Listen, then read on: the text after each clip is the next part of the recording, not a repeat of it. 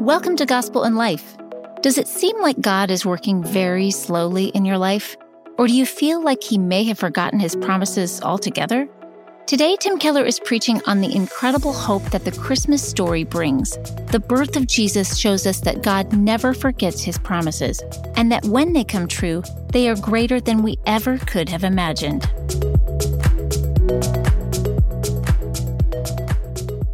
The passage on which the teaching is based is printed in your bulletin at the place where you are. And I think what I'm going to do, for 3 weeks, we're going to look,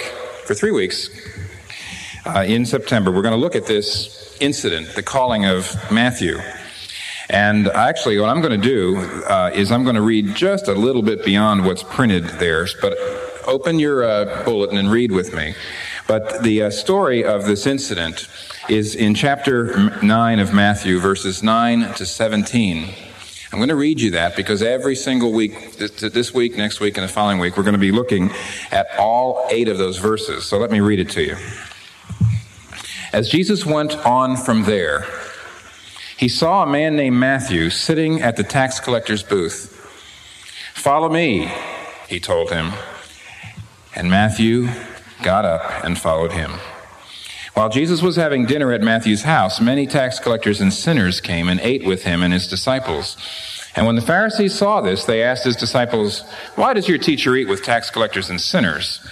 On hearing this, Jesus said, "It's not the healthy who need a doctor, but the sick. But go and learn what this means. I desire mercy, not sacrifice. For I have not come to call the righteous, but sinners." Then John's disciples came and asked him, "How is it that we and the Pharisees fast, but your disciples do not fast?" And Jesus answered, "How can the guests of the bridegroom mourn when he is with them? The time will come when the bridegroom will be taken from them, and then they will fast. No one sews a patch of unshrunk cloth on an old garment, for the patch will pull away from the garment, making the tear worse. Neither do men put new wine into old wineskins. If they do, the skins will burst, the wine will run out, and the wineskins will be ruined. No, they pour new wine into new wineskins, and both are preserved." This ends the reading of God's Word. My thesis: the reason that most people in churches, the reason that most people who profess belief in Christianity, the reason that most people who say they understand Christianity, yet they don't live big lives, like in Hebrews 11, last fall in the morning services, we looked at the heroes of the faith that are listed in Hebrews chapter 11. Big lives, noble lives, greatness of life. The reason that that's not true for most people who think they understand Christianity, the reason most people don't live at that level is because they don't understand Christianity. This passage is out to make this basic point. Christianity is like nothing else. It's like no other thing. And most people think it's basically like other things. It's basically like other religions. It's basically they understand it. They've been taught it for a long time. They understand it. And the whole point of this passage is for Jesus to come back and say, "No, what I bring to you, my message, is absolutely unique, absolutely unprecedented, absolutely different. It is totally new. And everyone who really has become a Christian, everyone who really is a Christian, has had a sense of being awakened from some kind of sleep, where you feel like you thought you knew it and you thought you understood Christianity, but now you see, oh my word, how radical, how new, how different." And that's the point of this passage. In Colossians 1, Colossians 1, verse 6, Paul writes this: "All over the world, this gospel is bearing fruit and growing, just as it has been doing in you since the day you heard of it and understood the grace of God in all its truth." Did you hear that? Interesting. He says the gospel began to bear fruit in you on the day that you understood the grace of God in all its truth. He didn't say on the day that you signed a card. He didn't say on the day that you decided to subscribe. He doesn't even say on the day that you got baptized. Baptism, confirmation in the church, these things are not what make you a Christian. Something has to happen inside. Something has to happen radical. There's a I came across a story this week. I was reading about an old Welsh pastor, lived in the around 1904, and he had been a minister for a long time, and there was a certain deadness about his preaching, and he kind of knew it. Everybody else kind of knew it, and he began to come to grips with the question, am I really a Christian? And one day he started to figure this out. One day he turned to his wife, and they've both been obviously in the church for years, and he said, "Darling, are you really saved?" And this is the pastor's wife, you're asking. And the pastor's wife said, "Well, dear, I have been confirmed. I'm a member of the church." And he turned and looked at her and he said, "Yes, I know. And you've been vaccinated too, but are you saved?" And you see what he was saying is, ultimately, being confirmed, being baptized, has about as much to do. It as much determines and causes being saved as being vaccinated. Paul says until you get it, until you understand it, if there's not a greatness in your life, it's not like, well, I understand Christianity, but now I need to apply it. I need to work harder. No, that's not what Colossians says. That's not what Jesus is saying here. Look, it means you haven't understood it. In Matthew chapter 13, the famous parable of the sower, and Jesus tells a story about the sower who goes out and throws seeds.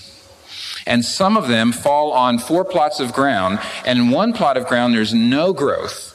And there's 2 other plots of ground, there's temporary growth. And on the last plot of ground, there's permanent, full, solid growth. And then Jesus goes back and says, let me tell you what this all represents.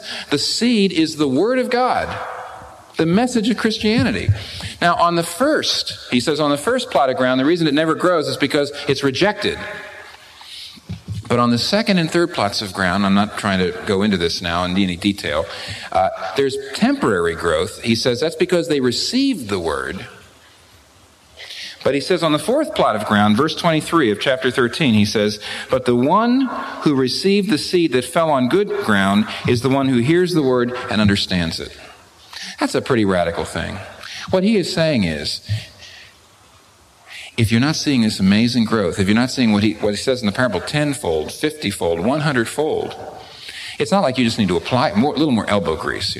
I understand Christianity, I just have to apply it. No, he says, you don't understand it. You don't understand it.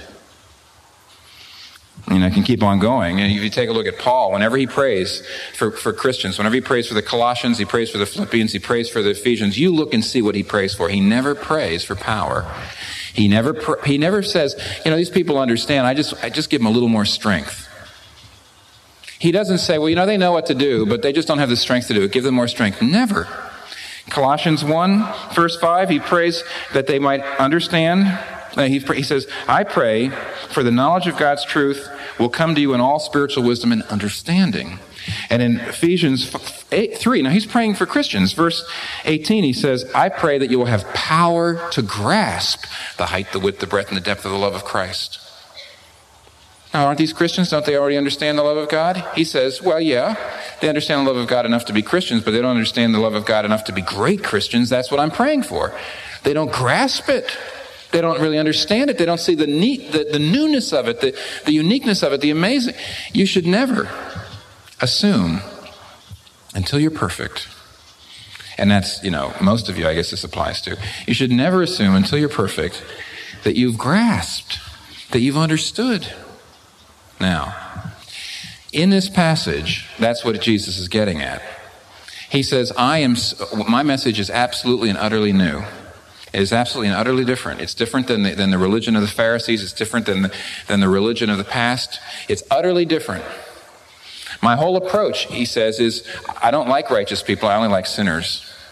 Now, we're going to get into that more next week. But what I'm going to try to show you is this whole passage tells us what a real Christian is. And what a real Christian is someone who's been called, someone who's a disciple, someone who has been made utterly new, someone who's called, someone who's a disciple, and someone who's been made utterly new. That's what the passage teaches. And we're just going to take one each week as a way of trying to set up what we're going to do starting in October and going the rest of the year pretty much, is we're going to be looking at the book of James, which I believe are the new wineskins, the new lifestyle. James tells us the new lifestyle into which this newness of life has to be poured. But first we have to understand what this newness of life is. What does it mean to be a Christian? A real Christian. A real Christian is someone who's called, someone who's a disciple, and someone who's been made utterly new. Now, tonight, I'd like to spend the time on this subject, which often touch on, but here I'd like to look at a little bit more detail. What is a Christian? A Christian is someone who has had the same experience as Matthew. As Jesus went on from there, he saw a man named Matthew sitting at the tax collector's booth.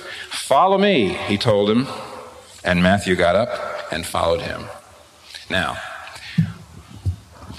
you are not a Christian unless you have, like Matthew, experienced a call.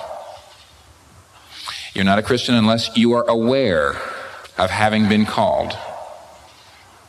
Christianity is not something that you take up, it's something that takes you up. I mean, that's a theme that often comes up, and I need to lay it out a little more detail tonight. In fact, I would say that this is one of the main ways in which you can tell that you're on the right path. You have a sense of being worked upon. Christian is somebody who's called. Now, what does that mean? First of all, we have to be very careful not to assume that that means that God always works in the same way in people. If you read a little earlier in the chapter, let me show you what comes right before Matthew 9, verse 9. It says in chapter 9, verse 1, it says, Jesus was on a boat, and he crossed over and he came to his own town. And he went into a home, and it says, some men brought to him a paralytic lying on a mat. And when Jesus saw their faith, he said to the paralytic, "Take heart, son, your sins are forgiven." At this, some of the and then they went on, well, okay. It says, all right, I'll tell you the rest of it. At this, some of the teachers of the law said to themselves, "This fellow is blaspheming." Knowing their thoughts, Jesus said, "Why do you entertain evil thoughts in your heart? Which is easier to say, 'Your sins are forgiven,' or 'Get up and walk'? But it's just so you know that the Son of Man has authority on earth to forgive sins." And then he turned to the paralytic, "Get up, take your mat and go home." And the man got up and went home. And when the crowd saw this, they were filled with awe, and they praised God who had given such authority to a man. Now, do you see something? On the surface, it looks like the way Jesus dealt with the paralytic and the way Jesus dealt with Matthew are totally different. The paralytic, and we don't know it as much from Mark, but we do know it from some of the other accounts in Matthew and Luke that give us more detail. The paralytic had a bunch of friends. See, it tells us some men brought to him a paralytic. We're told in Matthew and Luke that they were trying to get into the house where Jesus was speaking, and there was so many people around that they couldn't get in. So they went up onto the roof, and they tore the roof of the house up. I wonder what the owner of the house thought, but they tore the roof of the house up. In Jesus' name, they tore up the roof of the house, and they lowered him down.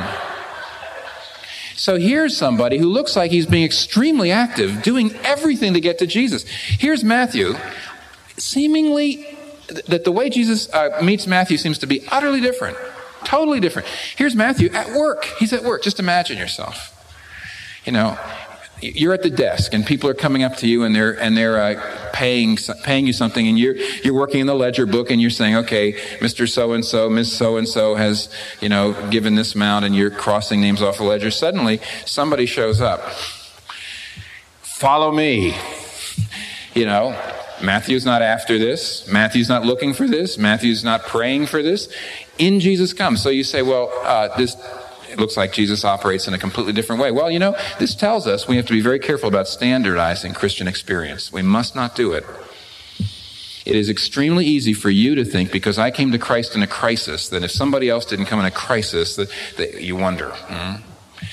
Or if you came because you did a lot of study and you kind of moved into it through a sort of intellectual experience, then you mistrust somebody who comes through an emotional experience. Or some people feel like you've got to walk forward in a service when an evangelist makes an invitation. That's the only real way to do it. It's very dangerous, obviously, from these passages to try to standardize that. And yet there's something that is in common.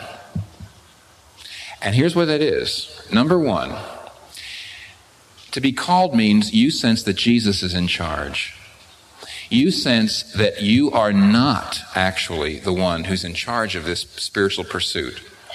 To be called, first characteristic, you sense that there is an outside power that's really in charge. Now somebody says, well, I can see that in the story of Matthew. Here's Jesus coming in and calling Matthew right in the middle of a workday. But that's not the way it seemed to work with the paralytic. Oh yes, look, the paralytic was not after the Jesus he found. You see, the paralytic was after a magician. He thought Jesus was going to heal him. So, he comes on down, and there he is, and he looks up at Jesus, and what does Jesus say? Your sins are forgiven. That's not what I asked for. But you see, Jesus is in charge. The paralytic thinks he's in charge. The paralytic thinks he's the one who's seeking Jesus. But actually, Paul says in Romans 3, no one seeks God. And anyone who's ever taken a kind of active spiritual search, if you ever find the real God, you will always and inevitably, and this is how you know from the Bible that you found the real God, you'll always look back and realize that you were not trying to find the real God. You had another kind of God in mind. You had a God who would do this and this and this and this. And on that search, God very often uses that kind of search to find you. But whenever he finds you, you're brought up short. To be called is to experience an alien power at work in your life. If you don't have that sensation, if you don't sense that somebody is after you, if you don't sense that something is going on inside, if you don't sense that, eventually, that's not real Christianity. Now look, be careful, I'm not trying to standardize this. Sometimes you feel it very, very early on. Sometimes you feel it, you almost feel drawn. Other times you think you're in charge, and then when you try to get rid of the idea, like I've had people come to me and say, I wish I'd never started reading Christian books. I started it, and it really started to make sense, and it scared me, so I've been trying to move away from it, but I can't forget some of these truths. Now, once you learn some of the Christian faith, it gets very hard to go back if you're a thoughtful person at all. I remember talking to somebody, I forget, a couple years ago, who really didn't want to be a Christian, and we're going to get to this in just a minute. A person didn't want to be a Christian because there were some lifestyle issues that he wanted to pursue that Christianity and the ethical set of Christianity wouldn't allow. He says, I got a problem though.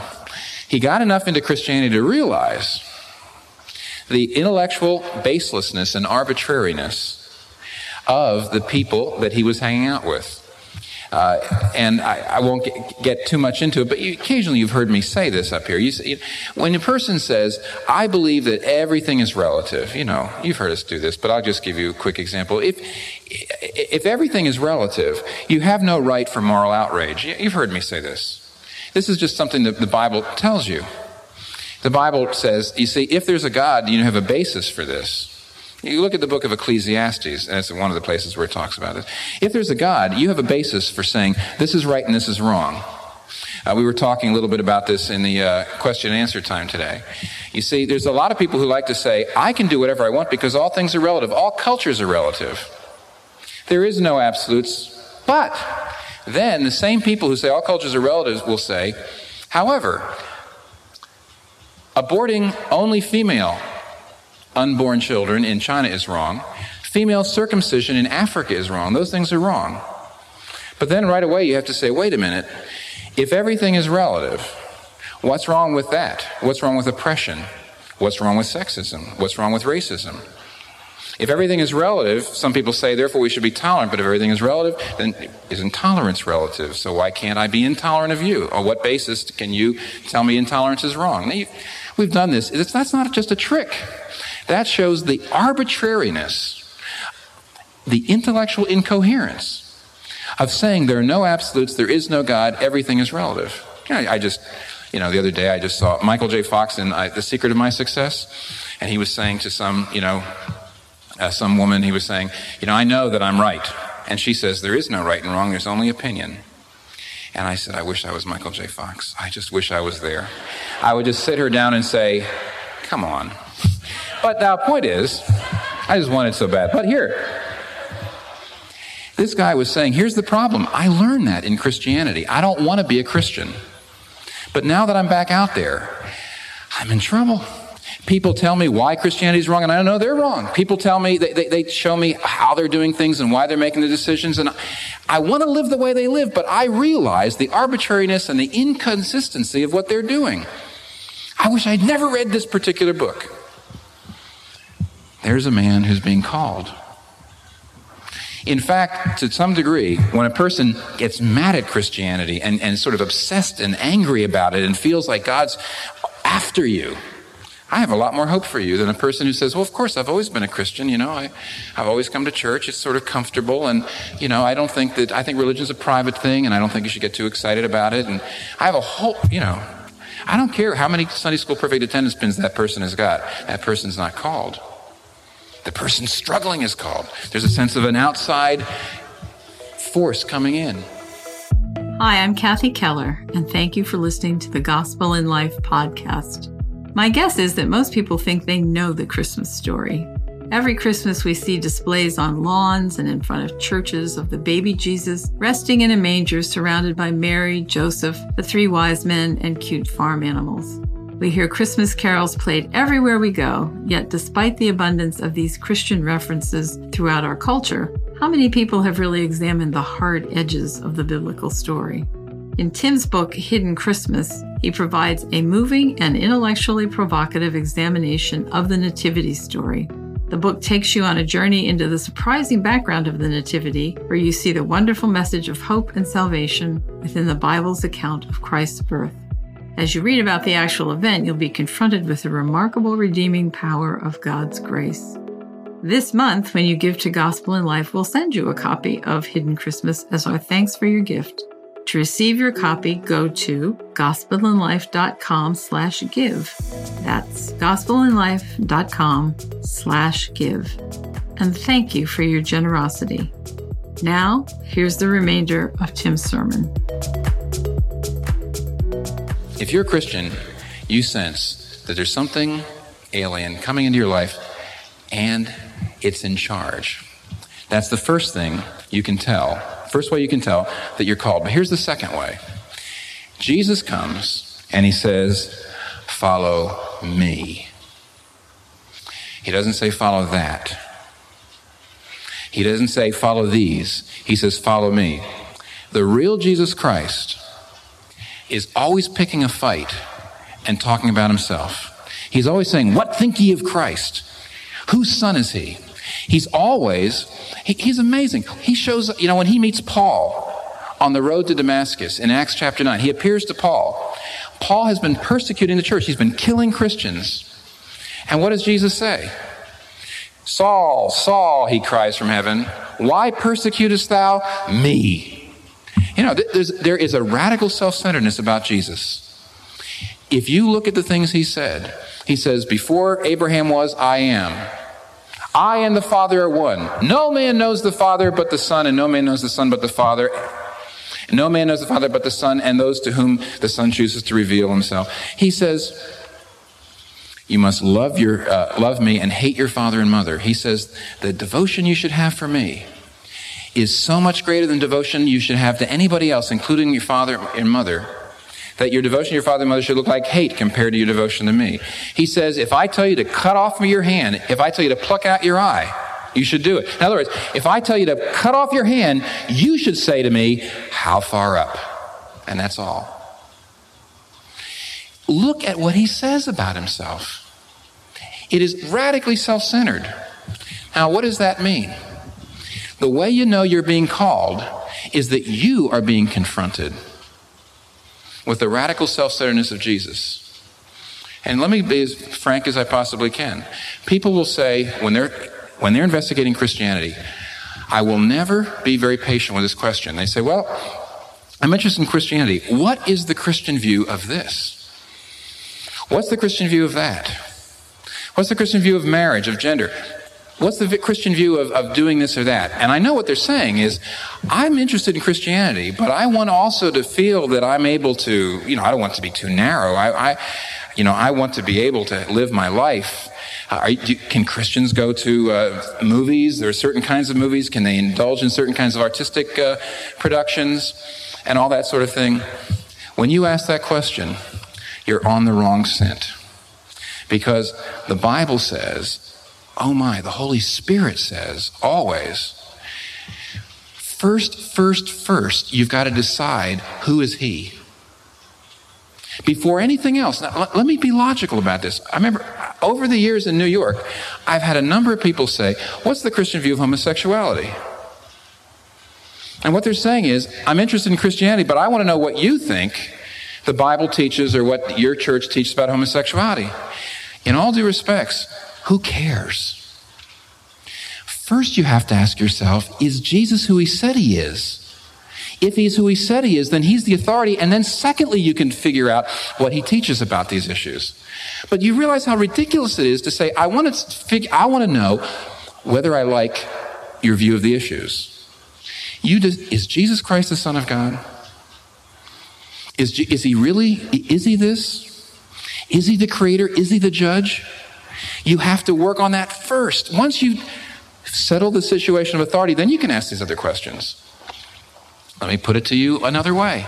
If Jesus Christ, I've had people say, I'd like to be a Christian, but some of these strictures about like you can't marry a non-Christian and all these sorts of things. You know what I say? I say, are you kidding? If Jesus Christ is the Son of God and the judge of the earth, and he says, I want all Christians to cut off their right foot and hobble around the rest of their lives, what is the only rational response to that? And the only rational response to that is, sure. Of course. Could you say, no, I want to have both my feet. Therefore, even though Jesus is who he said he is, even though he's the Son of God, even though he's the judge of all the earth, even though he's the Savior who died for me, I can't come to him. I want both my feet. Are you crazy? What's the matter with you? You're not thinking. Jesus says you're misunderstanding Christianity. It's not a lack of faith. It's a lack of sense. If Jesus Christ says, I want all my Christians, if he says, I want all my Christian followers to only marry Christians, a lot of people struggle with that a great deal. But so what? What if he says, I want all Christians, once you become a Christian, once you're baptized, you got to all be celibate. So what? What if he says, I want you to cut both of your feet off and hobble around on crutches the rest of you? You say, sure, it's not much. That's nothing. So next 10, 20, 30, 40, 50 years, I have to do that? That's nothing. If I'm going to rule and reign with him forever, if he's really who he said he is, he's got a right to ask for that. He's wise.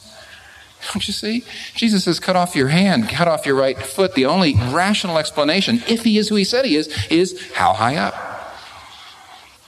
But if he's not, then of course none of this makes any sense. That's what you have to work on. With all due respect, and I hope nobody thinks I'm beating up here, but who cares what Jesus teaches about marriage? Who cares what he teaches about sexuality? First you have to figure out, is he him? Is he him? Follow me, he says. In other words, I won't deal with you about anything else until you decide, how are you going to deal with me? I'm not going to tell you about anything else. I'm not going to tell you why your life went this way or that way. You decide who's the authority in your life. Is it you or me? That's the call. Whenever I see people who just love to talk about theological issues or love to argue about creation and evolution or love to talk about or are fascinated with miracles and healing and so on, no offense, all these things are very interesting and very important. But that's never the first thing. If the Holy Spirit's really after you, if you're really meeting the real Jesus, follow me. You have to come to grips with that. You have to figure out who he is, and then you have to decide how you are going to relate to him. And then after that, you figure out what he believes about this and this and this and what he will have us do. You don't say, well, I'll come to Jesus Christ if I like his agenda. You have to say, if he is Jesus Christ, then I have to get with his agenda, and his agenda would be life for me because he's my creator and he's my redeemer. Either he is your creator and your redeemer and his agenda, whatever it is life for you, or he's not and you shouldn't have anything to do with him, but you can't red pencil it. You can't come to him because you like it. Follow me. Have you heard that call? Have you heard him come after you and say, me? Maybe tonight's the first night. Maybe tonight for the first time you're realizing, Christianity isn't just kind of getting more religious and adopting a set of ethics. It's coming to grips with who's Lord of my life, who's Savior of my life, me or him.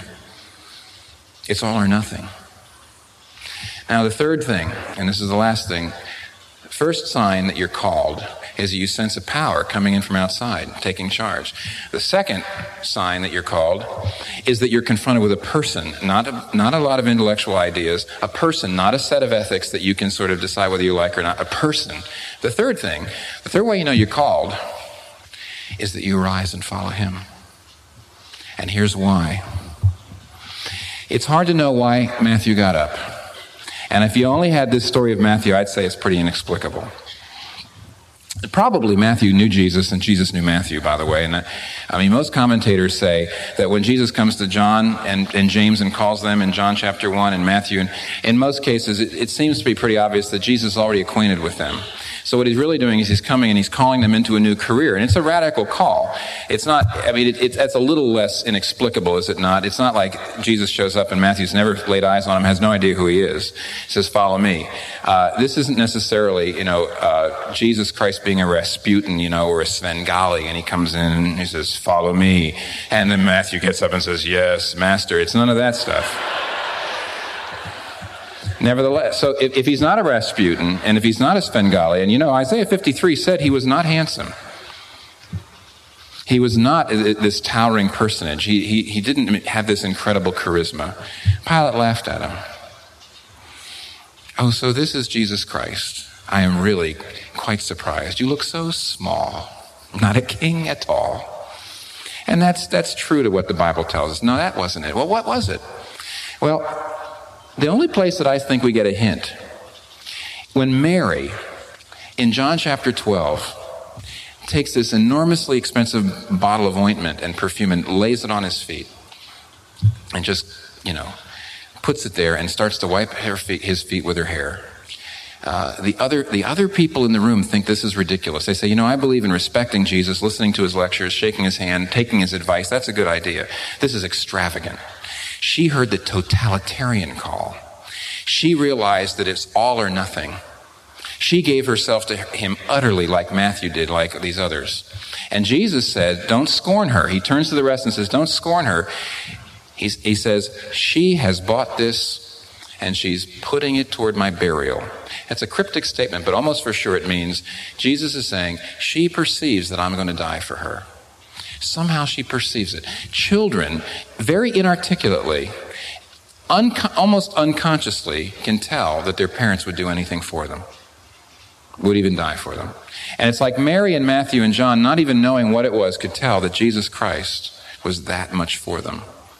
That they almost sensed that he had that kind of commitment to them. And if they had that, we have no excuse. Here's the reason why anybody who's really being called does rise and follow. You are willing to lose your life for him when you realize he lost his life for you.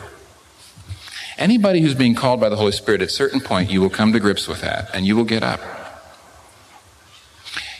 When you see what he did, he had a call. In Hebrews chapter 10, we're told that Jesus Christ answered God's call. And he says, lo, it is written of me in the book, a body thou hast prepared for me. I come to do thy will. I delight to do it. That's in Hebrews chapter 10. It's quoting from the Psalms, Psalm 40, in which it says this is really Jesus Christ speaking, and I can't get into all that now, but the fact is Hebrews 10 says Jesus Christ heard a call. God called him.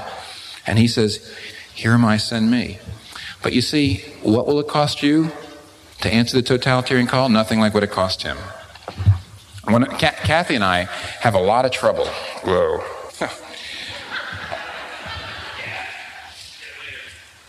Have a lot of trouble not crying when we read one chapter in the 3rd volume of Lord of the Rings. The chapter is the Battle of the Pelennor Fields. It's in the famous Tolkien fantasy trilogy.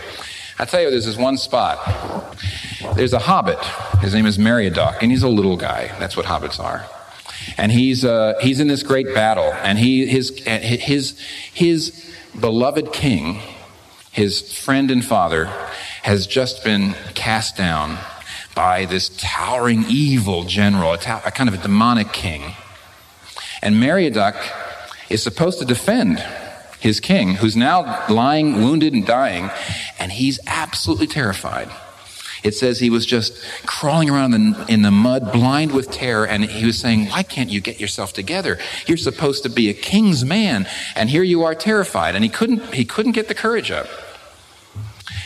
And the evil, demonic king starts to come on to the good king, and suddenly a woman stands up in full armor, throws off her helmet. Some of you know this, surely. Her name is Eowyn, and she stands between the nameless terror and her beloved father. And she says, touch him and I'll smite thee. And of course the evil witch king looks at her and says, if you don't get away, I will not only kill you, but you will die in terrible torment. And what does she say? She just draws her sword and says, okay, do what you will, but if you touch him, I will smite thee. So, the demonic king comes down upon her and starts to crush her into the ground. And when Meriadoc, the hobbit, looks up and sees what she's doing, this is what he says. Suddenly his courage comes up and says, if she is willing to stand there like that, I can do my little thing. And he jumps up and he attacks this towering inferno of evil. And together, the way the story goes, together, Eowyn and Meriadoc do slay the terrible general. What's that mean? I'll tell you what it means. It's very hard for us to read this thing and not cry. Jesus Christ stands between you and destruction. Justice, death. That's what we deserve. Death and destruction, the nameless terror. And Jesus Christ stands between us, and it's after us. Death is after us. And Jesus says, no. You want my brothers and sisters, but I will stand here. And the Bible tells us that down upon him came our punishment. And we are even as Christians, we are as cowardly and as blinded with terror in our daily lives as Meriadoc, unless occasionally we look up and we see what he is doing for us. We see what he's done for us. And then your courage will come together. And you'll start to say, no. If he's willing to do this, I can do my part. You become a great heart. You will only answer the totalitarian call. You will only say, how high do I cut it off? You will only say that if you see how he was cut utterly off.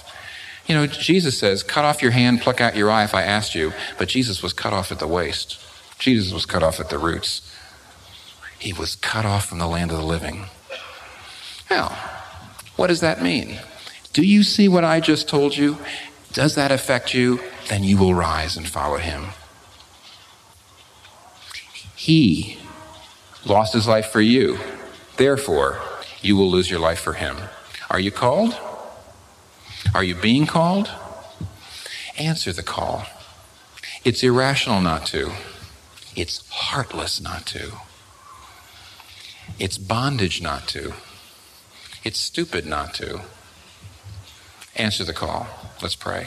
Thank you, Father, for giving us a picture of what it means to be a Christian. There's a number of us right now who probably don't even realize we're being called because our lives seem to be in tatters, but it could be that you're trying to teach us that your strength is made perfect in weakness. It could be you're trying to get us to see our weakness, our need for you. Father, some of us are seeking very hard and we can't seem to find you, but Lord, you will. You will come to us if we say, Lord, show me yourself. Show me yourself. So, Father, I pray that the people here who now realize that they're being sought would answer. And I pray that those of us who we know that we belong to you and you belong to us, and yet like the little hobbit in the mud, very often we're very terrified by the things of life. Help us to look up and see him answering the call for us, losing his life for us, so that we too might lose our lives for him. Give us the courage that comes from seeing his sacrifice. And we pray this in Jesus' name. Amen.